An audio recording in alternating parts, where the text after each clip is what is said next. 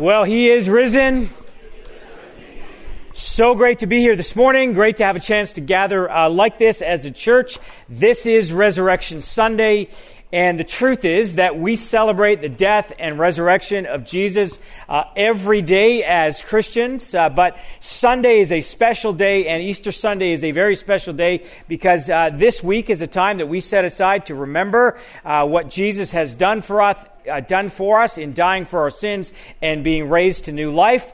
The reason churches gather on Sundays is because it was a Sunday, the first day of the week, when Jesus was raised from the dead. And out of that, we have just continued to celebrate for 2,000 years now. And really, this Sunday, this Jesus resurrection is the reason that this weekend is the high point of the Christian calendar each year. If you got a Bible with you this morning, I want to invite you to open it to John chapter 20.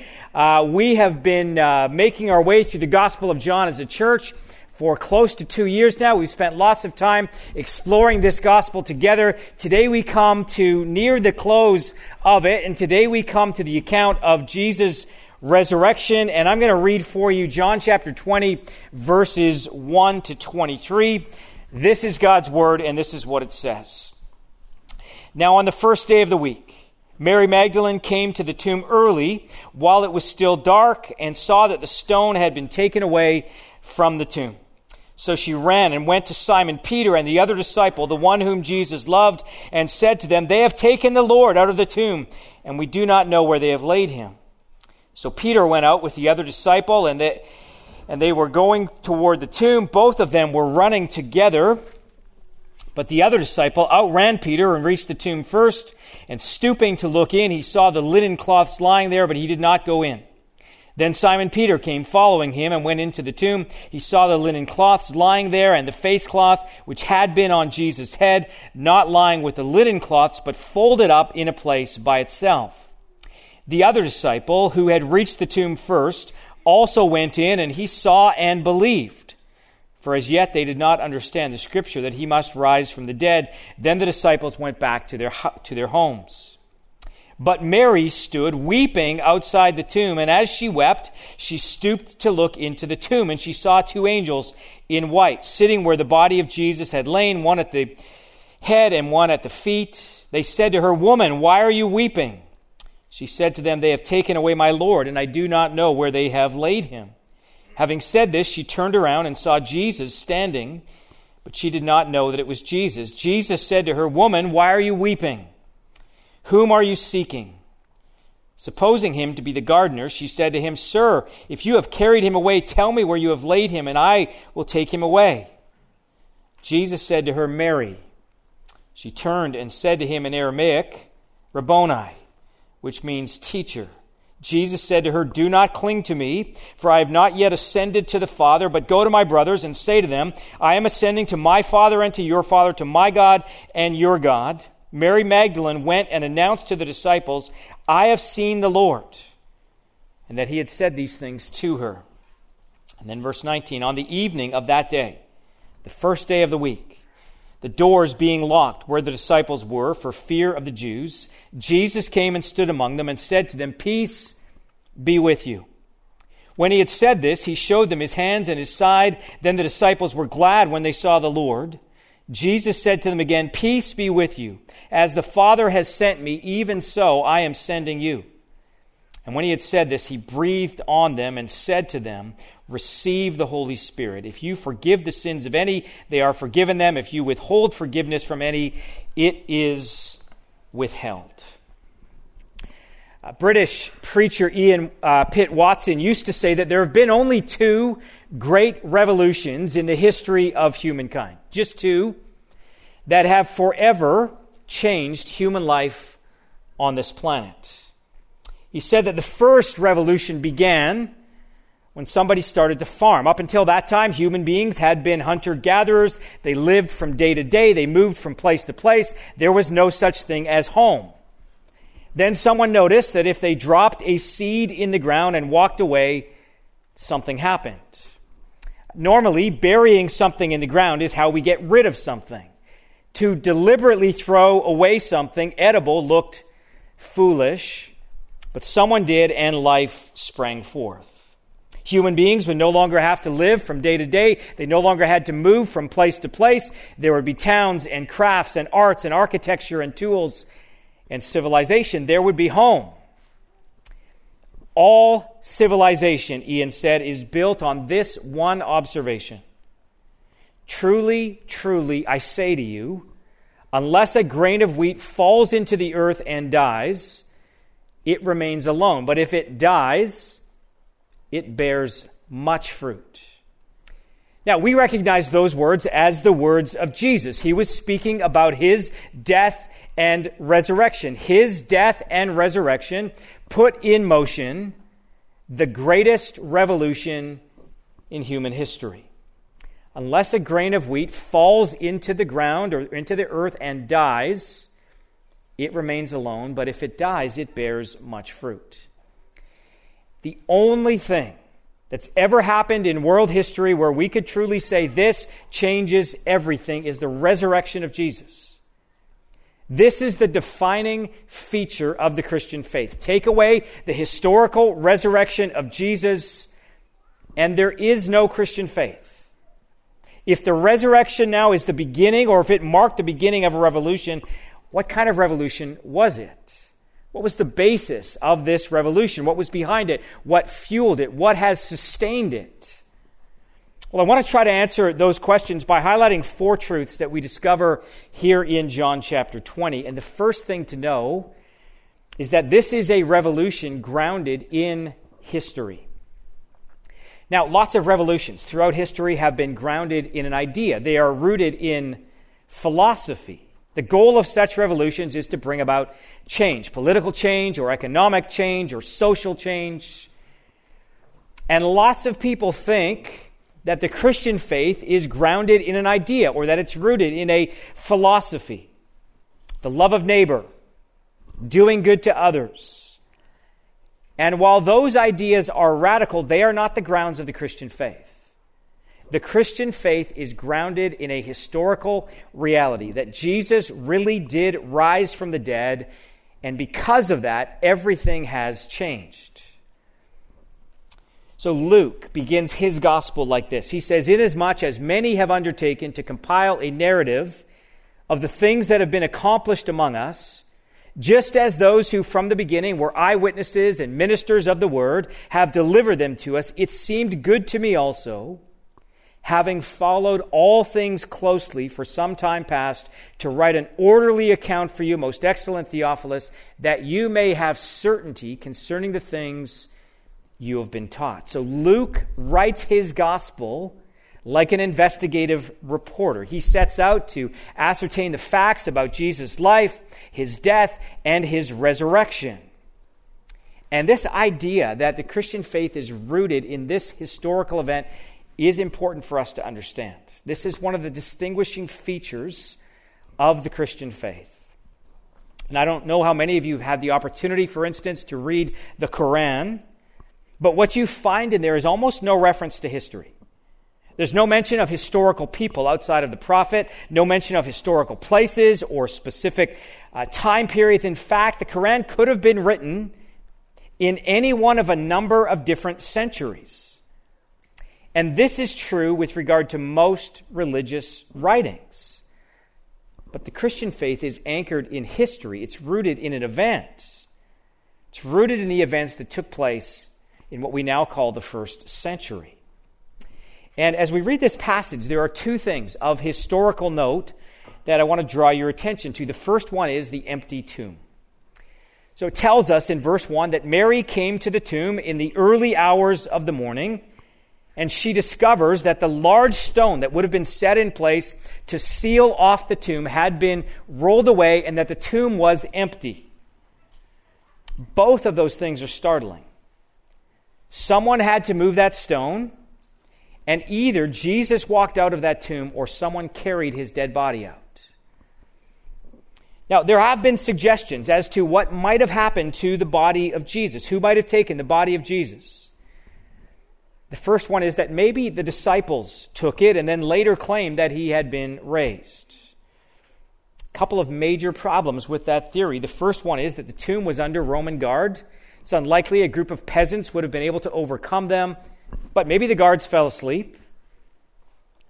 But what we need to remember is that the disciples had nothing to gain by faking the resurrection of Jesus. History tells us that the disciples received nothing but persecution, arrest, and martyrdom for preaching the resurrection of Jesus.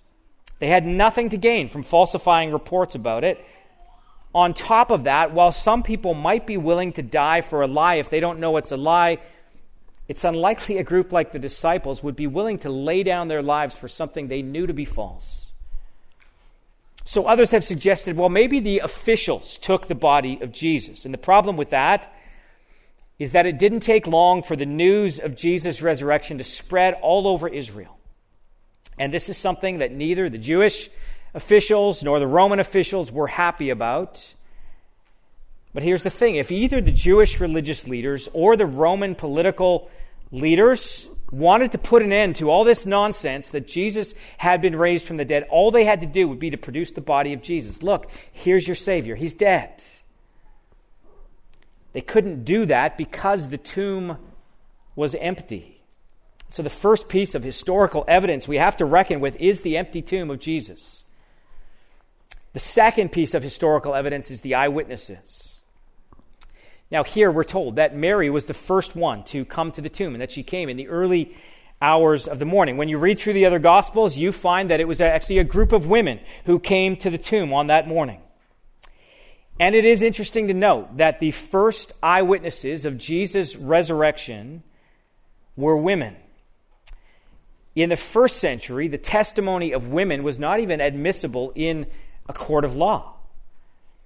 Celsus, who was a Greek philosopher who lived in the 2nd century AD, was highly antagonistic towards Christianity. He wrote a number of works listing his various arguments against it, and one of the arguments that he believed to be most telling went like this: Christianity can't be true because the written accounts of the resurrection are based on the testimony of women, and we all know that women are hysterical. So he said it, not me, okay?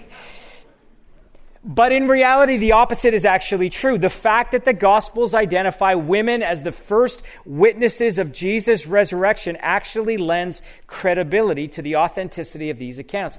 If you were making this up and you wanted to add credibility to it, you would not choose women to be the first witnesses of the resurrection.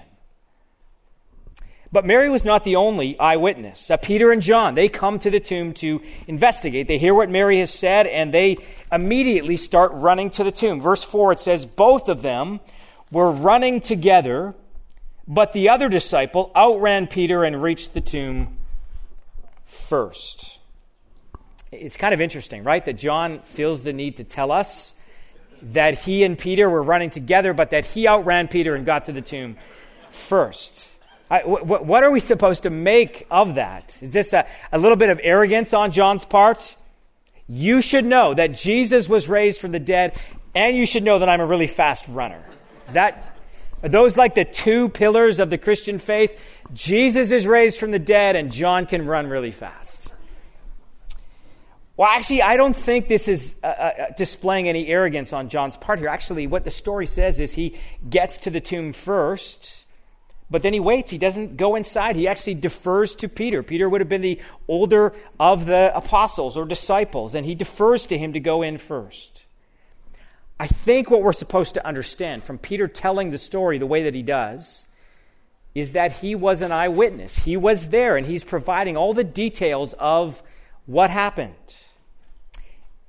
And John actually does this at a number of points throughout the Gospel of John. So last week, we looked at how John was the disciple whom Jesus loved. We kind of walked through and saw how it is John that wrote this gospel. He's the one identified as the disciple Jesus loved. And he refers to himself that way a few times in this gospel, and each time that he does, you can see he's providing details that only an eyewitness could give. So if you go back to John chapter 13, we read this. It's at the Last Supper. One of his disciples, whom Jesus loved, was reclining at table at Jesus' side. So Simon Peter motioned to him to ask Jesus of whom he was speaking. So that disciple, leaning back against Jesus, said to him, Lord, who is it?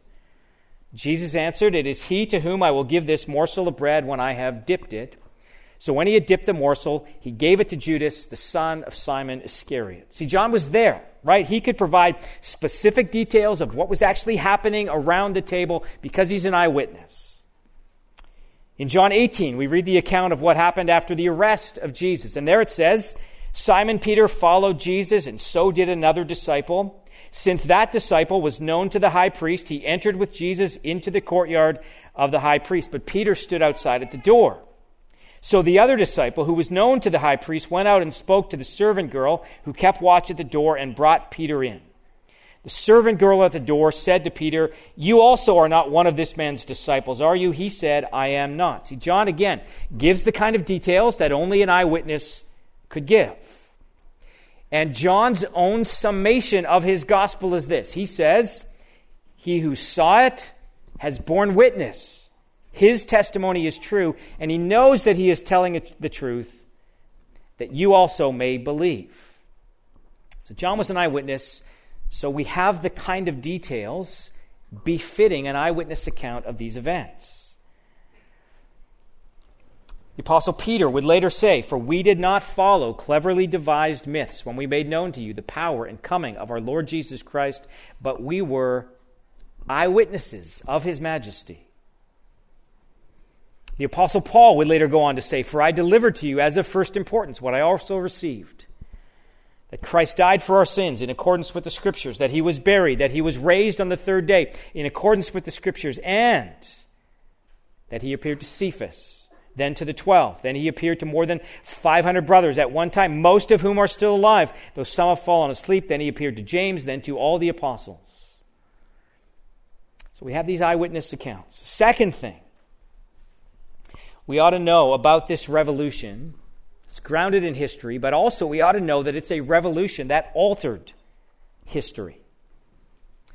Now, if you've read through the Bible before, then you will know that the resurrection of Jesus was not actually the first time that someone was raised from the dead. The Old Testament prophets, Elijah and Elisha, each raised someone from the dead in the course of their ministry. And even in the ministry of Jesus, there are at least two occasions where he raises someone from the dead. He raised an official's daughter, and here in the Gospel of John, we read about the raising of Lazarus from the dead. So what is it that makes the resurrection of Jesus so different, so significant? And to answer that, we need to stop and think about two details that are mentioned here. The first one is the grave clothes that are described here. Listen again to verses 5 to 7. It says, and stooping to look in, he saw the linen cloths lying there, but he did not go in. Then Simon Peter came, following him, and went into the tomb. He saw the linen cloths lying there, and the face cloth, which had been on Jesus' head, not lying with the linen cloths, but folded up in a place by itself. So what is the significance of the linen cloths lying there and the face cloth being folded up? Well, maybe you've heard about the shroud, the so-called Shroud of Turin, which people claim to be this very face cloth because it has the imprint of a face of a man. And I would just say I don't think we should put any stock in that whatsoever. The best testing of that has been shown that it's from the 14th century, not the 1st century. But even if you could date it and say, oh, it's from the 1st century, the imprint of a man's face on a cloth wouldn't prove anything. So if that's not the significance of these burial clothes and this cloth, what is? Well, I think we are supposed to see a contrast between the resurrection of Jesus and the raising of Lazarus. Back in John chapter 11, we read this.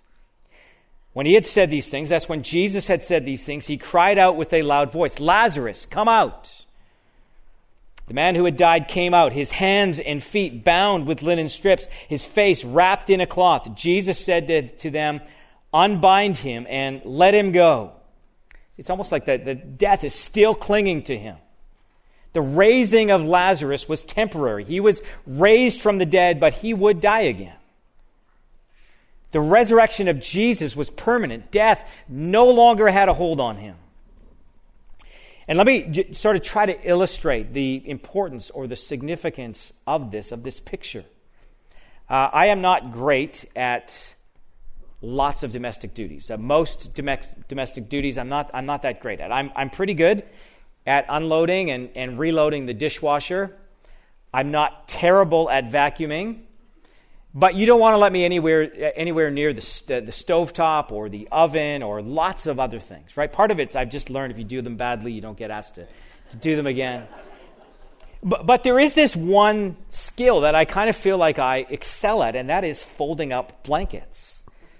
Now, in the fall months and in the winter months, when it's a little bit colder, often if Ilona or one of the girls sits on the couch or one of the chairs in our house, they will bring with them a blanket, and they will kind of cover themselves up with it. And what inevitably happens is that they will, walk away, sometimes even just for a couple of minutes.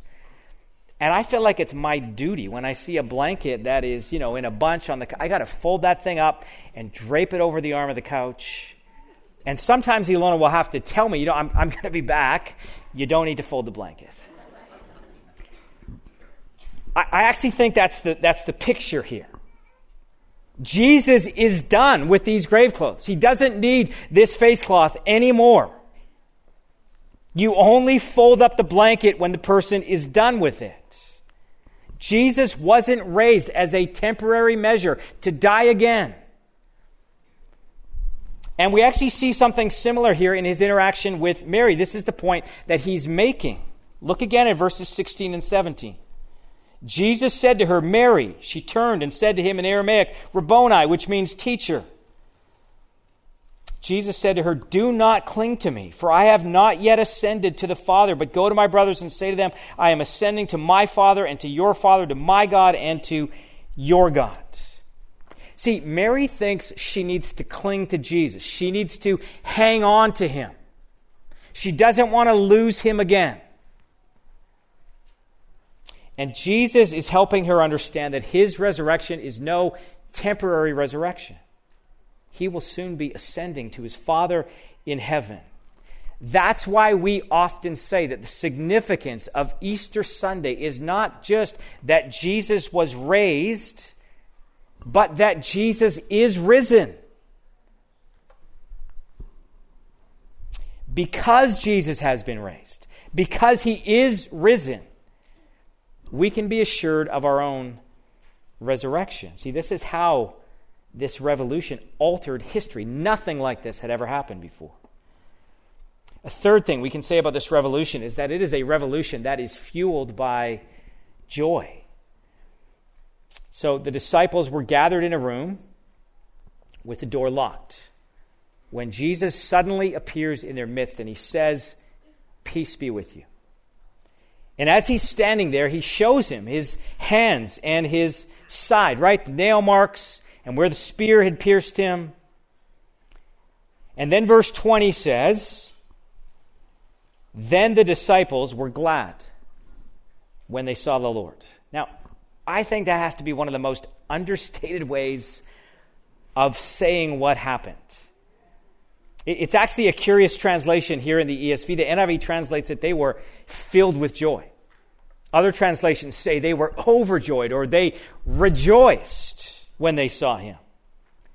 Saying they were glad to see him makes it sound like they ran into Jesus at a cocktail party and said, nice to see you again, Jesus.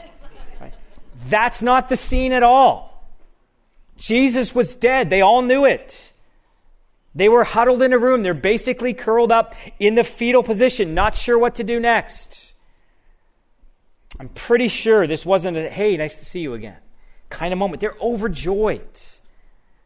And actually, the whole setting of John chapter 20 is one of great sadness turning into great joy. Jesus has been crucified. Everyone who was close to him is grieving over this. So Mary Magdalene goes to the tomb to anoint Jesus' dead body. She is full of grief. But when she gets there and then discovers that the body of Jesus is gone, she's overcome with sadness. Verse 11 says this, but Mary stood weeping outside the tomb, and as she wept, she stooped to look in the tomb. And then in verse 13, she sees these angels. They said to her, "Woman, why are you weeping?" And then in verse 15, Jesus said to her, "Woman, why are you weeping?" She's filled with sorrow. But then Jesus appears to her and she is filled with joy. I mean, she's so glad to see him. She grabs hold of him. She will not let go. Jesus has to say, "Let go." And we see that same kind of sorrow in the account in the Gospel of Luke. In Luke chapter 24, two of Jesus' followers were walking along the road when Jesus appeared to them. They don't recognize him at first. So Jesus begins to talk to them, and it says there, and he said to them, "What is this conversation that you are holding with each other as you walk?" And they stood still, looking sad. So this was a profound, deep sadness. And these men went on to explain why they were sad. There was this prophet who was mighty in word and deed, who did amazing things, and he was put to death, though he was innocent. And those two men, they get everything right about the life and ministry and death of Jesus, but they miss the resurrection. And because they miss the resurrection, they're stuck in their sadness. See, the life and ministry and death of Jesus, without the resurrection of Jesus, would just be a great tragedy. I mean, maybe he taught some good things, maybe he did some great things. But at the end of the day, all we could do would be to mourn the loss of a great man. These men understood that the death of Jesus meant the death of his movement. And although he predicted it consistently, the resurrection was a surprise to every one of Jesus' followers. And that surprise always resulted in joy. And that joy fueled this revolution. The scene in John 20 where Jesus appears to his disciples and says, "Peace be with you," and they're filled with joy, was actually predicted by Jesus earlier in the Gospel of John. If you go back to chapter 16, while they're still enjoying that Last Supper together, we find this exchange between Jesus and his disciples. Jesus says, "A little while and you will see me no longer. And again a little while and you will see me." Some of his disciples said to one another, "What is this that he says to us? A little while and you will not see me, and again a little while and you will see me, and because I'm going to the Father." So they were saying, "What does he mean by a little while? We do not know what he's talking about." The disciples were confused, right? They're a little bit clueless. They think this is sort of like riddle time with Bilbo and Gollum.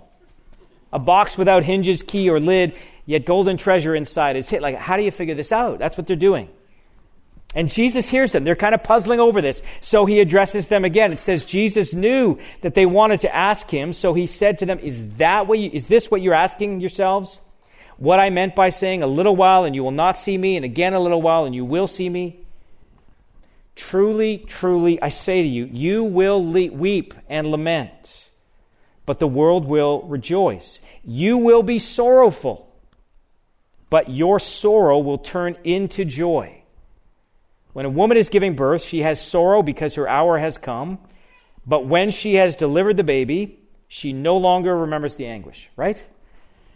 For a joy that a human being has been born into the world. So also you have sorrow now, but I will see you again, and your hearts will rejoice. And no one will take your joy from you. John 20:20. They were glad, they rejoiced when they saw the Lord, is the fulfillment of that promise. And the joy that Jesus gave them was not a temporary joy. He says it's a joy that no one can take from them. What the disciples were about to discover is that while others could take their lives, they could not take their joy. So how is that possible? That they had that kind of joy.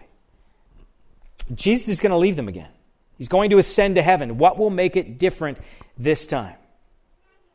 And I think there's two things that make this a reality, not just for these first disciples, but actually for all followers of Jesus. The first one is the gift of the Holy Spirit. In symbolic fashion, Jesus breathes on his disciples and says, receive the Holy Spirit. It is the presence of the Holy Spirit that enables us to have peace and joy, regardless of the circumstances of our lives. Now, the resurrection is a fact to be believed, but it's not just a fact to be believed. The Christian faith is not like Eastern religions that have no rational content. Our faith rests on something historical, as I've said. This either happened or it didn't. We either believe it or we don't. But our faith doesn't end with the events of history. The truth we celebrate today is not just that Christ rose, but that Christ is risen. And because he is risen and ascended to his Father, he has sent the Holy Spirit to dwell within us. And that is a joy that can never be taken from us. Second thing that makes this joy a reality in our daily lives is the knowledge that our sins have been forgiven. Jesus commissions his disciples with the message of forgiveness for sins. Now, we'll look at that commissioning in more detail in a couple of minutes, but for now, let me just say that this is a thought that ought to fill our hearts with joy every day. If you have placed your faith in Christ, your sins have been forgiven. It's a promise from Jesus. Now, the Apostle Paul looks at the flip side of that when he asks, what would be true if Christ had not been raised from the dead? And here's what he says, for if the dead are not raised, then not even Christ has been raised. And if Christ has not been raised, your faith is futile and you are still in your sins. Then those also who have fallen asleep in Christ have perished. If in Christ we have hope in this life only, we are of all people most to be pitied. So Paul is not sentimental. He's not sort of like, well, hey, you know what? Even if all this isn't true, at least you've lived a good life and a full life. He says, if all we have is the kind of faith that gives us hope in this life, Christianity is an utter waste of time. But since our faith rests on the fact of Christ's resurrection, it means that our sins have been forgiven. And while we might have sorrow now over a particular sin in our life, we might have grief over that kind of stuff, we do not go around with a downcast spirit because we know that Christ has accomplished and secured our forgiveness. Final thing we ought to know about this revolution is that it is a revolution that overflows in mission. And I think too many Easter messages end with what we saw in the first point, that Jesus' resurrection is the thing that defines our faith. It's something to be cherished as providing sort of personal comfort to me when I'm faced with the grimness of my sin or maybe the reality of my own death, and I've got this great comfort. That's true. But there's actually more to the story. Just think about the picture that we see in this passage. 10 of the disciples, right? Because Thomas is not there. Judas has betrayed Jesus. 10 of the disciples are huddled in a room together. They've got the door locked or barricaded in case the rulers who crucified Jesus come searching for them. It's actually a pretty pathetic scene. There are just 10 of them in the room. I mean, at this point, they don't even have enough members to form a soccer team. Not that anyone would ever be scared of a soccer team. But there's not even 11 of them. And they're hiding out. They're trying to figure out, what are we supposed to do next? And isn't this too often the picture of the church? I mean, we've gathered in a sort of holy huddle. We're afraid to venture out into the world. And too often we've forgotten that the good news of Jesus and his resurrection is meant to be shared. The Christian faith is not supposed to be this sort of private, personally comforting thing. We don't gather in secret. I love the fact that many churches have kind of rediscovered the great joy of outdoor public baptisms. I love when we do ours across the street and lots of people pass by. This passage reminds us we don't have to hide out. In fact, we've been sent out. So Jesus appears among his disciples. He says, peace be with you. He shows them his hands and his side. And he again says, peace be with you. But then he says something really interesting in verse 21. Look again at verse 21. He says, I want you to know the world is a pretty bad place. Look what they did to me. I think you guys should just stay here and only venture out when you have to. It's not what he says. Jesus said to them again, "Peace be with you. As the Father has sent me, even so I am sending you." Right? The Father sent Jesus into a hostile world. And we, as Jesus' followers, are sent into a hostile world. We're sent with the message of forgiveness for sins. I've said this to you before, but all four Gospels end with Jesus commissioning his disciples. In the Gospel of Mark, we read, "And he said to them, 'Go into all the world and proclaim the gospel to the whole creation.' In Luke, it says, 'And he said to them, thus it is written that the Christ should suffer and on the third day rise from the dead, and that repentance and forgiveness of sins should be proclaimed in his name to all nations, beginning from Jerusalem. You are witnesses of these things, and behold, I am sending the promise of my Father upon you. But stay in the city until you're clothed with power from on high.'" Wait for the Spirit to come. Once the Spirit comes, you ought to go into all the world and proclaim this good news everywhere. In Matthew, Jesus came and said to them, "All authority in heaven and on earth has been given to me. Go, therefore, and make disciples of all nations, baptizing them in the name of the Father and of the Son and of the Holy Spirit, teaching them to observe all that I have commanded you. And behold, I am with you always to the end of the age." Jesus ends. All the Gospels end with a commissioning. I think that's actually one of the most astounding aspects of the resurrection. When we have the picture of John 20 in our minds, 10 disciples hiding in a locked room, it's amazing that the church came into existence at all, isn't it? I mean, how could this frightened group possibly become a revolution? I don't know if you've seen the movie The Jesus Revolution or not. I think it's actually one of the better Christian movies. And the movie tells the story of what happened in the ministry of Calvary Chapel in the late 1960s and early 1970s. Chuck Smith was the pastor of Calvary Chapel in Costa Mesa, California. It was a small and dwindling congregation. He's watching the news and he's complaining about all the ways the radicals are ruining the world, and he makes the offhanded remark that he'd like to talk to one of these hippies. And by God's providence, he does. And soon his church is filled with hippies. They're soon baptizing dozens, then hundreds, then thousands in the Pacific Ocean. And the movie gets its name from the fact that Time magazine ran a cover story in 1971 entitled "The Jesus Revolution." And the article was really just trying to make sense to what was happening across America as thousands of disillusioned young people placed their faith in Jesus. At the start of that revolution, you would have been hard-pressed to imagine it would amount to anything at all. And I think that's exactly the same situation with the disciples here in John 20. How could this grow into a revolution that transformed the world? Well, it's because they had an encounter with the resurrected Jesus. If you want to look at a specific example of how an encounter with the risen Jesus changed someone, look at Peter. Peter was one of the 10 who was in the room when Jesus appeared to the disciples. But think about where he had been on Friday when Jesus was crucified. We know the story, right? He denied Jesus 3 times. And that's not to pick on him. It's just to say that before the resurrection, Peter was scared to death of being connected with Jesus in any way. But Peter is a completely different person after the resurrection. In Acts chapter 5, Peter and the other apostles are arrested twice for preaching the gospel. And listen to how he handles it. He says, "And when they had brought them, they set them before the council. And the high priest questioned them, saying, 'We strictly charged you not to teach in this name. Yet here you have filled Jerusalem with your teaching, and you intend to bring this man's blood upon us.'